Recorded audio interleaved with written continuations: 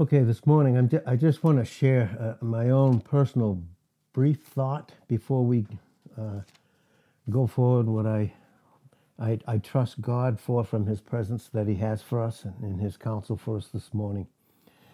But I was just thinking, and it was these scriptures that God brought to my mind this morning. And this is 1 Corinthians 14.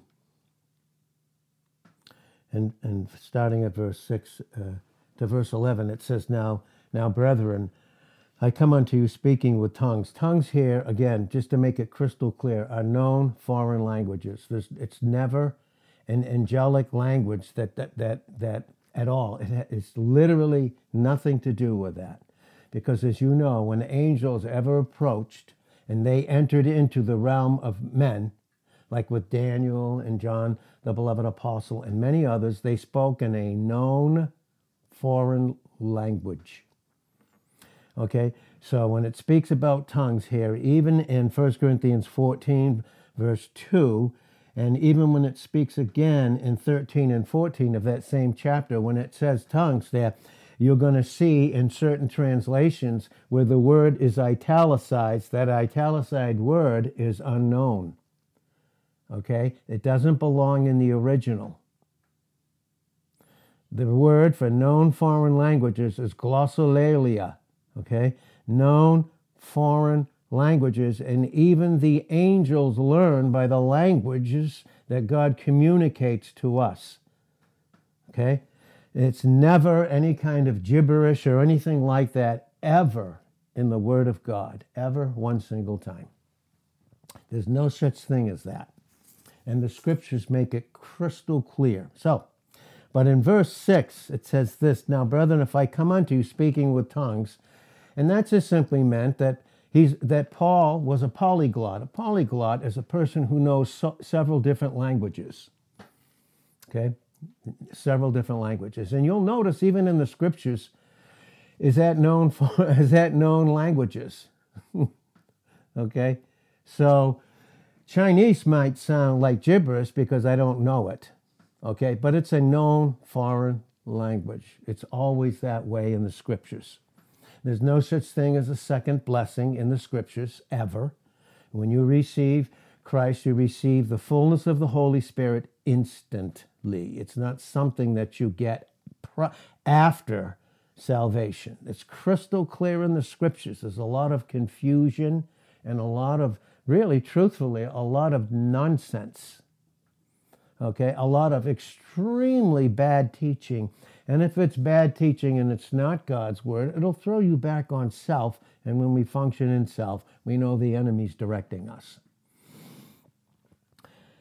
Don't know why I'm saying that this morning. Didn't even think about it, but God does. So when Paul says, now, if I come speaking to you with tongues, glossolalia, known foreign languages, many, what will it profit you except I speak to you either by revelation?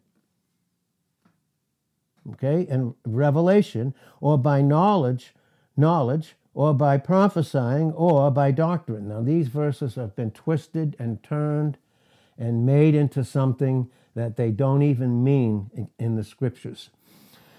Verse 7, and even things without life, giving sound, whether pipe or harp, except they give a distinction in the sounds, the tones, the meaning, really, how will it be known what is piped or harped? For if the trumpet here, we can always see, all the way back, even from Numbers, the 10th chapter, the people of Israel on their journey in the wilderness, which is a picture of the world system that they were never settled down in, ever. The temptation that God has is not the temptation. God continually tests us to go forward and not settle down in this world. The enemy constantly tempts us to make things about this earth be our reality.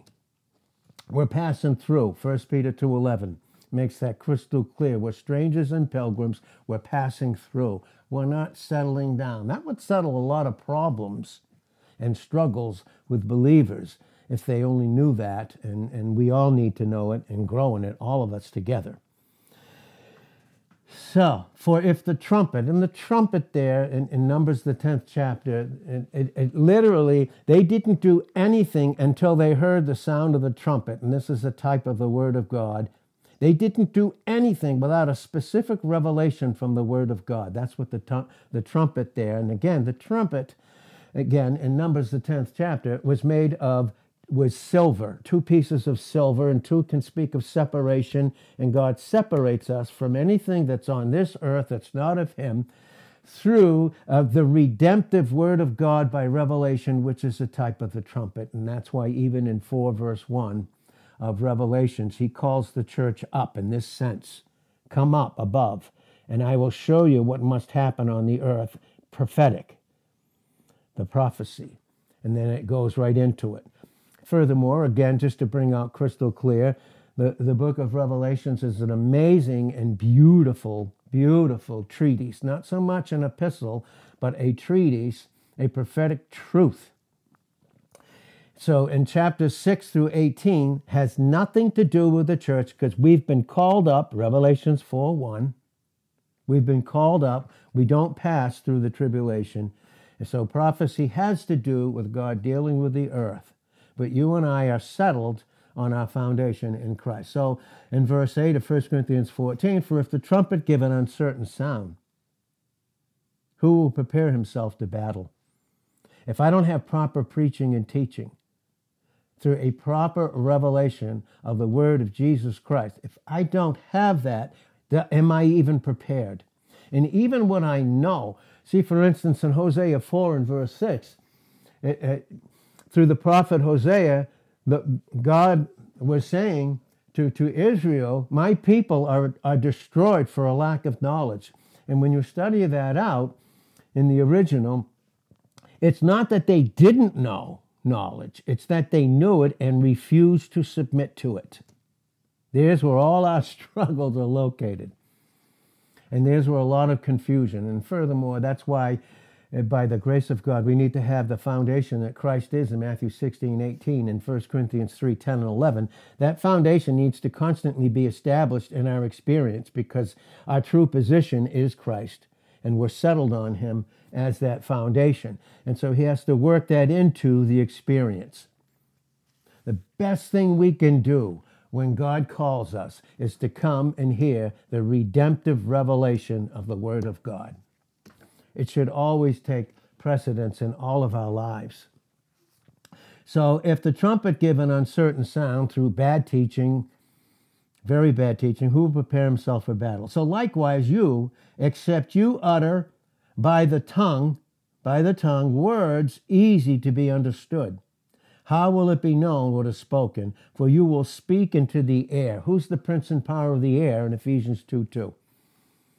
It is Satan. He's the prince and power of the air. He's the god of this world.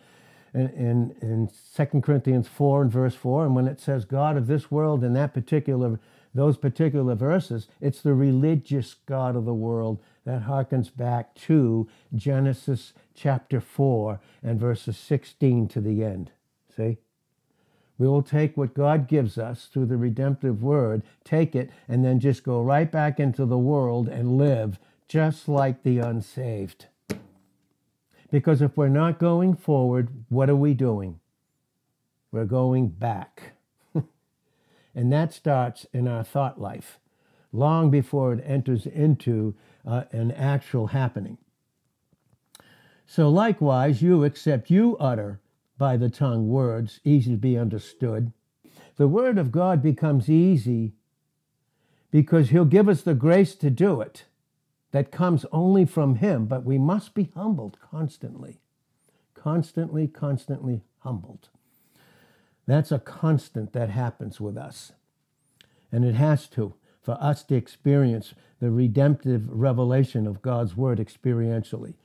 So these words become easy to be understood when we submit our will and no longer the natural mind is interfering with the supernatural mind of Christ that's in us in 1 Corinthians 2 and verse 16. For you will speak into the air. So in other words, if these words, if you're not taught, and I'm not taught properly things, then what speaks to us things from the air. Therefore, in verse 11, if I know not the meaning of the voice, I will be unto him that speaks like a barbarian, or really an unsaved person. A barbarian, and he that speaks will be like a barbarian unto me. 4. Then what? Therefore, if I not know. So verse 10 says, there are, it may be, so many kinds of voices in the world. There are many kinds of voices in the world system. And when my will isn't submitted, or I don't trust God emphatically for every single detail, then what directs me is all these different voices from the atmosphere under Satan. They come in and start interpreting things to me. And so there are many kinds of voices in the world, but none of them is without signification. Notice that? They're not without a purpose and a design. Because we know that in John 10:10a, the thief comes to do what? To steal, to kill, and destroy. But Christ has come that we might have abundant life. And that abundant life is not only the life that God pours into us as a vessel, but he pours it out for others. So the abundant life is not just, and it's true, and it starts individually, but it's poured out to abundance to many. So my life is not just about me. But boy, the enemy wants to make it that. When my will isn't submitted, or again, that I have bad teaching. And when I have bad teaching or no teaching, it leaves me in a place in 2 Peter 1 and verse 20 to privately interpret the word of God. And the only way we can privately interpret it as believers is in the flesh and not in Christ. The thoughts that I had about this morning, just in my own personal life, was there are so many other voices right now in this world system. Many, multitude. There are many, many, many kinds of voices right now. All kinds of different voices in the world because they function under the prince and power of the air, Satan. There's many. And it's noise. There's a lot of noise and confusion through those many voices to cause many, many distractions, to get us distracted away from Christ in us as the vessel, thereby lean on the weak vessel in 2 Corinthians 4:7 and look away from the treasure that Christ is as he leads us. And there are many kinds of voices. So right now, there's only two options for us. It's to hear the voice of our shepherd, Christ, in John 10:3 and 4, and in verse 27. It's only to hear that voice, and that voice only. Because my only other option at that point, okay, and that's a point, and many of us have to be brought to a crisis. We have to be brought to a crisis point in our life for God to continue to speak to us and lead us forward. And he does that. And then he, again, in that crisis, when we submit to the grace in James 4:6 and 1 Peter 5 and verse 6, then we can enter into the only process that God has for us, and it's a process of grace, growing in grace and knowledge in 2 Peter 3 and verse 18. But there are many voices, and my only other option is all these other voices. The noise and the confusion, all the thoughts and the confusion come in. And God, we know in 1 Corinthians 14:33, is not the author of confusion, these other voices. They didn't have their beginning in him. So they'll never have an end, a proper end. Of course, at some point they will. And this is what God was bringing out to me personally this morning. All these voices, here, there's only one voice that we listen to. And that's the voice of our shepherd through the word and through submission to it. And there are many voices. Because right now there's a lot of noise. But soon, we're going to go to where many of our loved ones already are. And there's no noise there. There's no other language heard. There's no other voice heard, there's no other language heard than a multitude of those that are Christ singing beautifully. And there's no noise. There is no noise in a worship song about Christ the Lamb. There's never any of the noise of the world that enters into that. And that's why even beats and tunes have to do with proper worship. No question about that. And so there's going to be a beautiful place. Well, we'll never hear another thing again. And we'll be with Christ, number one, and be with all of our loved ones in an inseparable bond and union of unity in Christ, that nothing ever again will separate. And there you're going to hear, and we'll be singing the choir. We'll be singing in the choir the Lamb's song.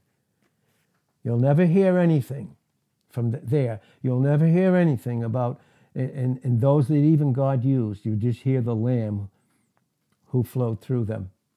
You'll never hear anything else. You'll only hear him. We're headed to a place, some of us sooner than others. Some of us much sooner than others are going to be heading there, and we'll fill our place in the eternal choir of the worship of God's Lamb. And he's training us for that right now. He's training us for an intimate, worshipful, not only song, but intimacy with Christ, to which at some point nothing will ever disturb again. The music and the sounds there, they're beautiful. They flow perfectly because they're all about the Lamb. They don't have anything to do with this earth, the world system. People there are separated from it. And we have been separated from sin. We have been from the power of sin because Christ has dealt with that in Hebrews chapter 2, verses 14 and 15. He has dealt with that based upon Hebrews chapter 9 and verses 12 to 14. He's already dealt with that. He's dealt with the power of sin. We don't have to sin. It's a choice. We don't have to disobey. It's a choice. But we can obey, and that's a will submitted to the love that God is in us that actuates in our obedience, even our love for him. Even our love for him. And that's, again, that's in 1 John chapter 5. Those first 3 verses bring that out very beautifully. But we're headed to a place. We're headed to heaven where the only sound we'll hear is the voice, is the celebration and worship of the Lamb of God. And that's what he's training us for right now. An intimate fellowship with him in Revelations 2 and verse 17. And Jesus had to pass through to his glory, where he's glorified as the Son of Man, always and truly the Son of God. But now in a union with the Son of Man, they became one. And now he, as a man, is glorified with all of us in him positionally. And he's training each of us in the intimacy of his deep desire of loving us that he has for us. And so everything about us right now is, yes, we're in the world, prophecy's being fulfilled, but we're on a foundation. It's the only thing we should build on, is the foundation that Christ is in us individually. And everything else, everything else on that foundation, and when it's a proper foundation, the storms that the enemy tries to manufacture against us, in Matthew 7, 24 to 27, if we build our life, everything about us is built on our foundation, the storms come and it won't touch it. But if we build it on sand, and sand speaks of emotions there, and emotions can't think, they can only respond to the initiation of a thought life. So if I have bad emotions up one minute, down the next, okay, if I do, it's because they're not built on a solid foundation that's immovable. Matthew 16, verse 18, even the gates of hell cannot prevail against one who is founded in Christ, properly, experientially. And these are the truths, and we're headed to that place. No more noise, no more pain. And Jesus, to get to glory, had to pass through pain and had to pass through suffering. Righteous suffering, godly suffering that's been apportioned to us in Colossians 1 and verse 24. Meted out and measured by the most intense wisdom and love never giving us more than we could handle in 1 Corinthians 10 and verse 13. Never. But yet keeping us in a place where we constantly need to be is to receive the grace that's in him, and he's in us, that we need to submit to. Because we can't make a single adjustment in this world system apart from the grace that God has for us. Him, his son, being in us. So getting back to prophecy and getting back to these things, and I'm just so looking forward to that time. But I don't want to miss the presence, his presence in the present, by looking back or looking forward. You see, the enemy does everything he can in our circumstances and situations to get us away from Christ, because we've said this and God has taught us this time and time again. Either my circumstances and situations will be my guide under the prince and power of the air, or Christ will be my guide in the midst of my circumstances and situations. And there are many voices, those many voices will speak through our circumstances and situations to cause us to doubt. Many. But there is one voice, and it's the only voice, it's the voice of grace and truth that leads us forward. That we're not being stationary. If the enemy can get us to be stationary, okay, and stationary means I miss present. I miss the present presence of God in my own vessel. I miss it. And when I do, I start to either look forward or I look back. Usually when I don't want to go forward in God's way, I begin to look back. And then I miss him presently. I miss him. So in these types here, in Genesis, we went into the different families and we couldn't go into them, and we wouldn't even have the time to precisely go into them at this particular time.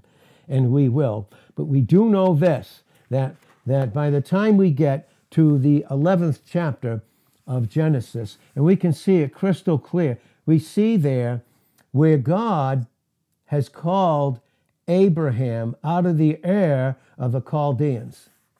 He called him away. That's what he did. And that's what he's doing with us.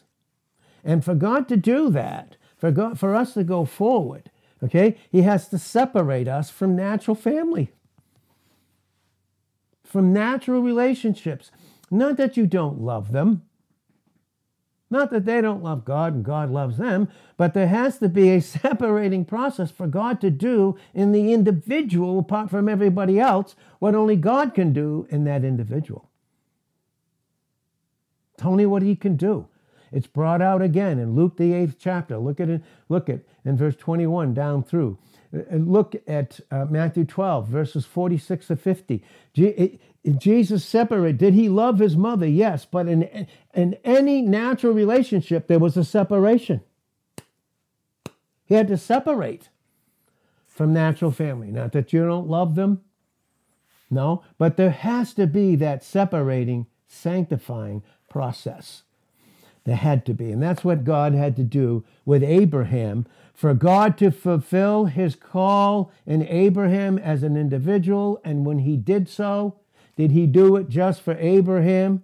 Or was there a multiplication of the submission of his will, not only for God's, of course, for God's glory, his blessing, but for the multitude of blessings of a whole nation?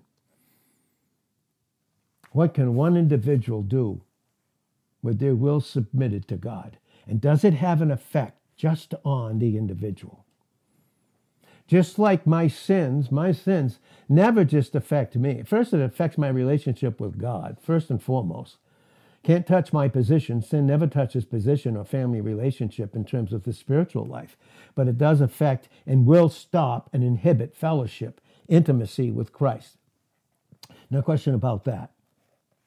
But here, Abraham received the divine call to go forward to Canaan, the land of promise. We are going forward to our land, the presence of God in Christ, where all the promises of God are yea and amen in 2 Corinthians 1:20, based upon 1 Kings 8:56, and Ezekiel 12 and verse 25 and Isaiah 55, 8 through 11. These promises, and every promise that God ever made to man, ever that he made to man, was what? It was an unconditional promise based upon Jesus Christ.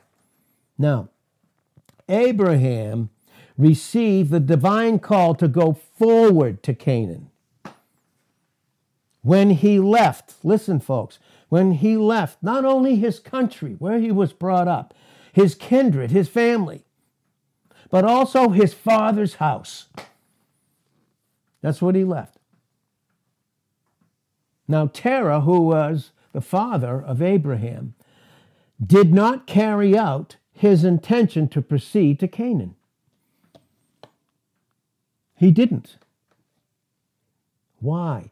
Because he remained in Haran, where he grew up, where everything was familiar. Why did he not go forward? Why do we not go forward in trusting God where God has us? And this is why. Because in his native country, which here is Mesopotamia, his native country, he found there what he was looking for in the land of Canaan.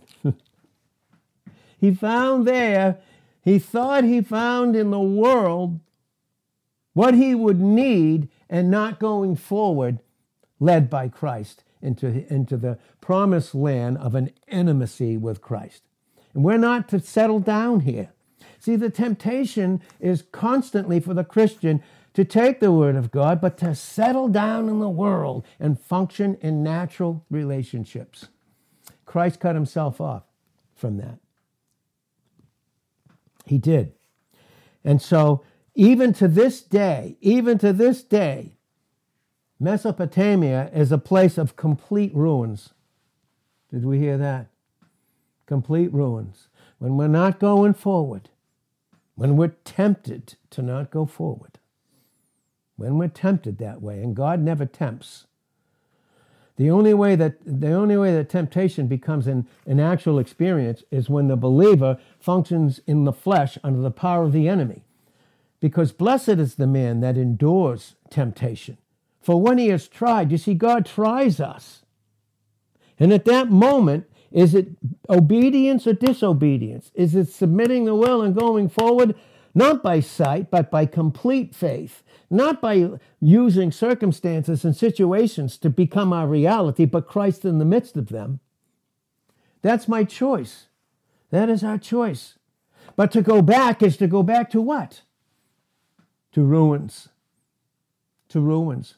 When I'm to go forward, and I go back. Now there were, and just want to make this clear, to keep the enemy out by God's grace and truth, there are natural family members that became born again, that are spiritual, that we can be involved in, and God does in measure. There's no question about that. So we're not talking about that.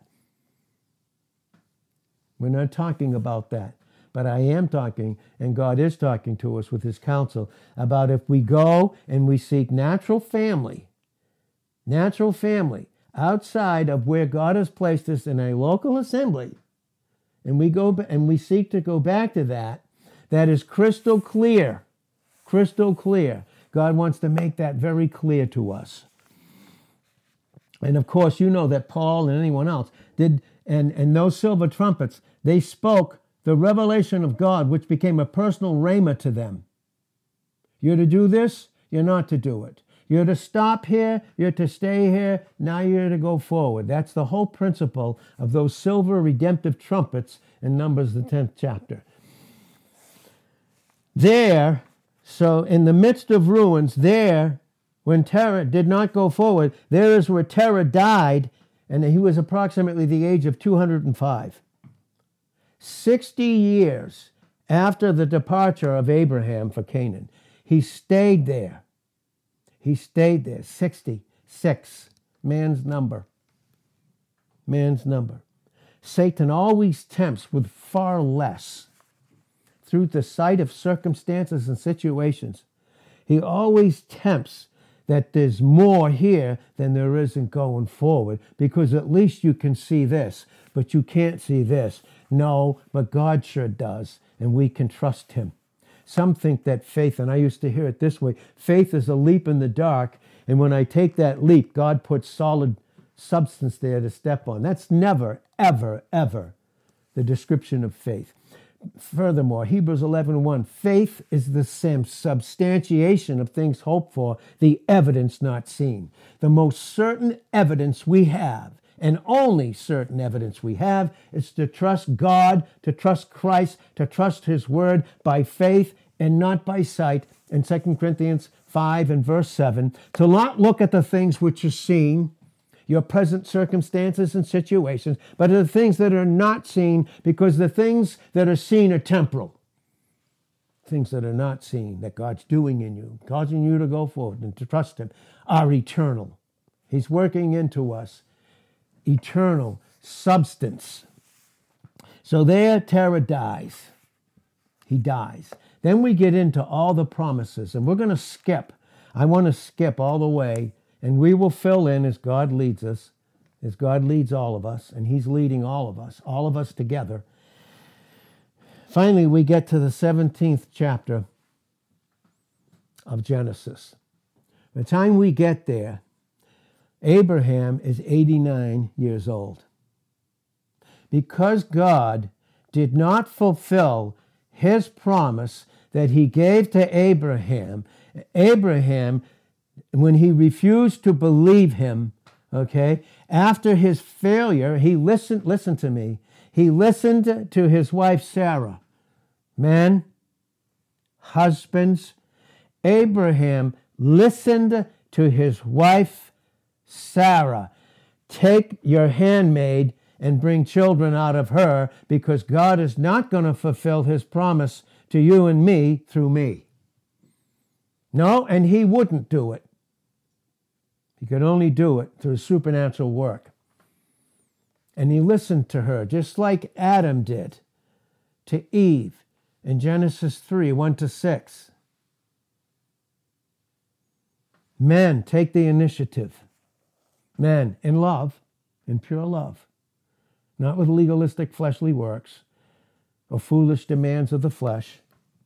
No, because she's the weaker vessel. 1 Peter, 3rd chapter, you can read it there. She's the weaker vessel. She's the flower that God's given you for you to nourish and nurture and to initiate life to her, not death, not doubt, not fear, not worry. And that can be picked up even non-verbally, by the way. There's a non-verbal communication. And so we see here that that's what happened when he submitted to her. Then there were 13 silent years where he cut himself off through his failure. He cut himself off for 13 silent years. And that's when God appeared to him. And when he did, usually it takes him to reduce us down. He has to allow our own will. When grace and truth is not leading us, he allows our own backsliding in Jeremiah 2 and verse 19 to correct us, to bring us to a place of self-helplessness and self-hopelessness. You and I can be sure of this. Oh, God, to have to learn this way for me. Oh, God. In Numbers 32:23, your sin, your unsubmitted will, and its effects will find you out. When he's waiting in Isaiah 30, verse 18, to be gracious. 13 silent years, and that's when God appears to him, and he is completely in self-help and self-hope. He's done. He quit. That's the place God has to lead us to continue to go forward. So this covenant had been made with Abram. God made that. Listen, God made the covenant based upon Christ between the Father and the Son. Again, that's propitiation, and that's Genesis 22 and verse 8. Yet, Abram remained without any visible sign of its accomplishment. That accomplishment would be circumcision.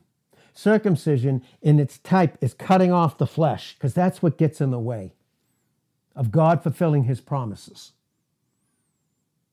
That's what gets in the way from the position entering into the experience of the believer that's in Christ. That's what gets in the way. And it's usually when God's order is not honored. Husbands, listen, God would have us to know that the head of every man is Christ. 1 Corinthians 11, verse 1 and 2. The head of every man is Christ. The head of the woman is the man. The head of Christ is God. Role reversal, problems, struggles. He remained without any visible sign, that's circumcision. And by the way, it took him years to even circumcise Isaac, which he finally had to do, the promised child. But that sign of Christ, who circumcised our flesh on Calvary, that circumcision that took place positionally has to enter into our experience. But that sign pointed in faith to the inviolable, unchanging character of the promise of God through Christ. They're all yea and amen. They're all unconditional as far as God is concerned, and they are fulfilled. But Yahweh now appears to him. He's 99 years old. So by the time you get to the end of Genesis, the 16th chapter, and you get into 17 and verse 1, okay, and there he's 89 in the 16th chapter of Genesis. Now, when God appears to him, he's 99 years old. 99. He was 99 years old. It was 24 years after. You want to talk about God, him being patient in time and dealing with us to work in eternal realities into our mind, into our thought life, and that be the thing that lead us through and not cause us to settle down? What do we see? We see 24 years after he called him out of the Ur of the Chaldees. And by the way, this is crystal clear when you see it. Not till Abraham's daddy, his father, died, did he go forward. See, a separation of natural family. Got to be a separation for God to work in us as individuals. Even in those that we love, even in those that we have in a local assembly that are natural family, but even far more, no more natural in that sense, spiritual family. He still has to work in us as individuals. So that we have a proper exchange, and that proper exchange is called a fellowship. We give in our portion in Christ to one another. That's why Ephesians 5:21, we reverence Christ in each vessel. 24 years after he left. Now it's 13 years after the birth of Ishmael. It's where all your terrorists come from, by the way. Your all that. The production of the flesh, Ishmael. The hand of every man will be against him, and his hand will be against every man. Check it out in Genesis, the 16th chapter. All of Israel's enemies were as a result of that. The flesh, just like ours. Well, 13 years it took for the effect of that covenant to prepare in him for God to be able to execute it in him and going forward, not just for himself. See, God gives us portions in the local assembly, not just for ourselves. It's for the benefit of the whole. Ephesians 4 and verse 16. And then he appears to him with a visible sign. And that sign is, he says, I am El Shaddai. I am El Shaddai. One of these times we're going to get into all the different names of God and all the different names of Christ. But right here, he appears to him and he says, I am. Exodus 3 and verse 14, I am. No beginning, no end. He is I am. And he's the I am that's with you. And he's the I am that calls you.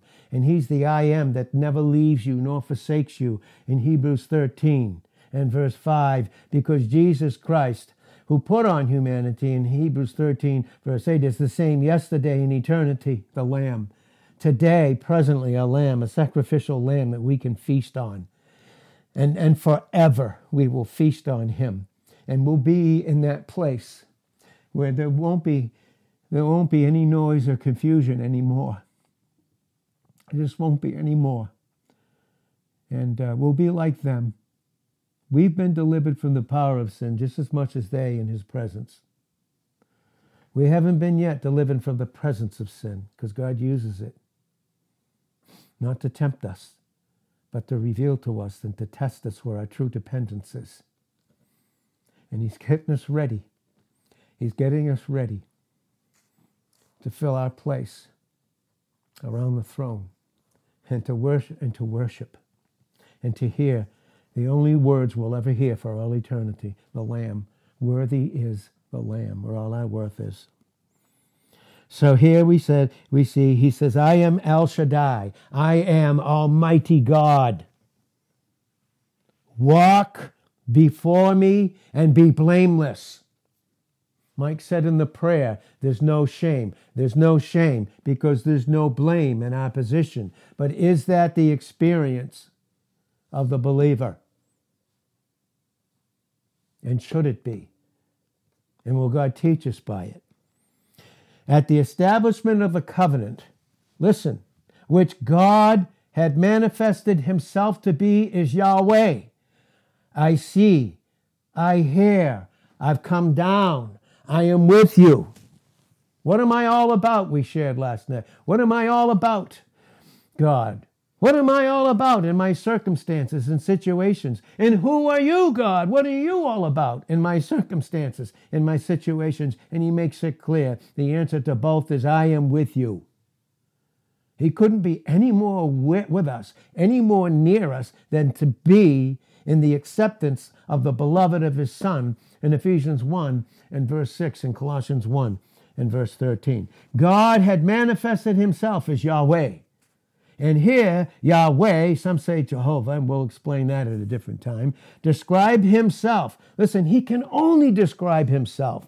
And when he brings us to the place of self-helplessness and self-hopelessness, then he meets us. He meets us in death. He meets us in circumcision from the flesh. He meets us, and he mates us with life, like he did finally with Sarah when she doubted him in Genesis 18:12 to 14 and 15. Finally, she mocked with doubt and fear. The enemy caused her to mock God with doubt and fear and a lack of trust. Finally, she did laugh in Genesis 21 and verse 6, because God so overwhelmed her in her helplessness and hopelessness. He so overwhelmed her that she laughed. And God would have us to listen down through the corridor of time where we are and hear her laugh.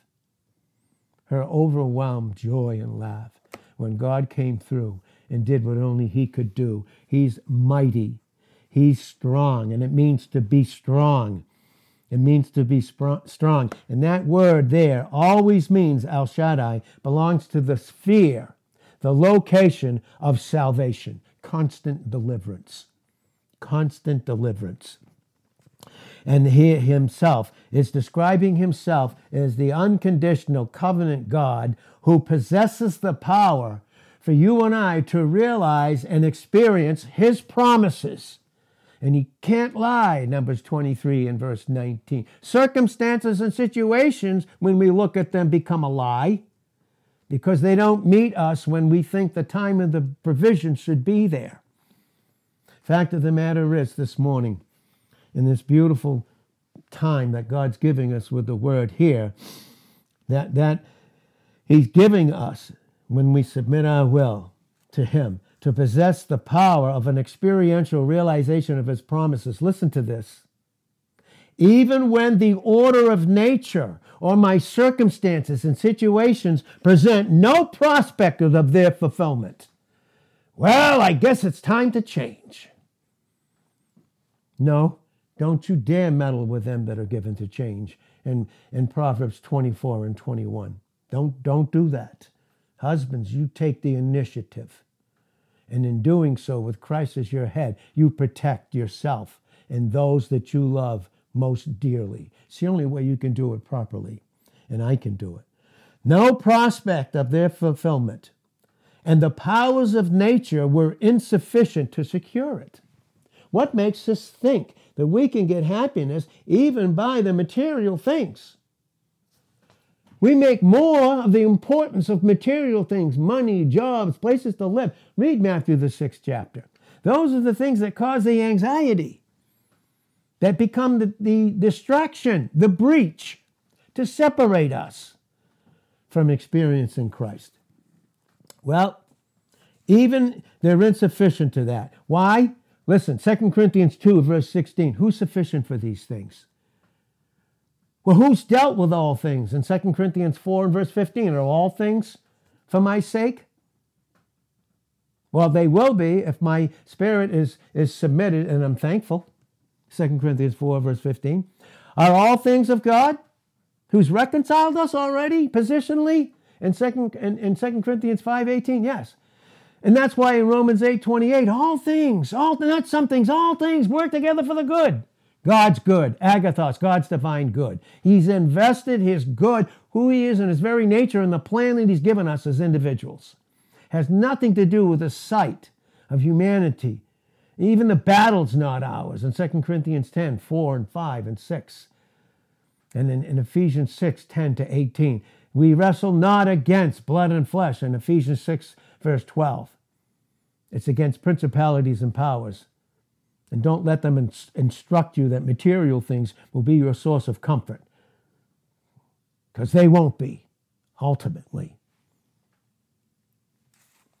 Well, they're insufficient. Who's sufficient for these things? 2 Corinthians 2 and verse 16. Read those. Boy, I wish we had the time this morning, and we need to start taking more time to get the word in the way I believe God wants to. I really do. Who's sufficient? Christ is our sufficiency in 2 Corinthians 3 and verse 5, because the believer, when they go back from Christ, experientially, they go right back to the law. And what does the law do? The law of the Spirit of life in Christ Jesus in Romans 8, verse 2, has set us free from the law of sin and death. That's the law we go back to, sin and death. Just like Terah went back to his old association, his old place. And then there he died. There he died. Who's sufficient for these things? Christ is our sufficiency. He is. So many verses for this. So many of these verses. And again, by the grace of God, if we don't fill this, finish it tomorrow, Friday, or on Sunday, boy, we just need this counsel from God, if it's not by Monday. But the name here speaks of God's nature, his character, and what he's accomplished. The name which Yahweh gave to himself. You see, the name is the name and the nature that God himself has given to himself to give to us. We don't give him. We give him our will. That's it. We don't make him our Lord. He already is Lord long before any creation. He is Lord.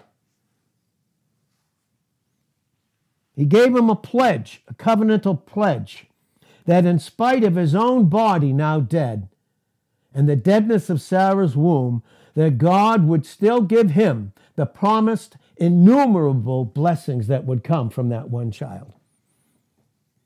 I'll close with this morning, and somehow I have to trust him because we're not even scratching it, and that might have to do with certain things. But what he's referring to is what God wants to say to us right now this morning.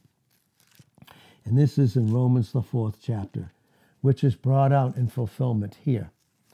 Romans, the 4th chapter. And I'm going to read it to you the way the original has it, by the way. Okay, now here is Romans 4 in verse 17. As it is written, I have made you a father of many nations, Abraham, before him whom he believed. Right? He believed. Did Abraham always believe God?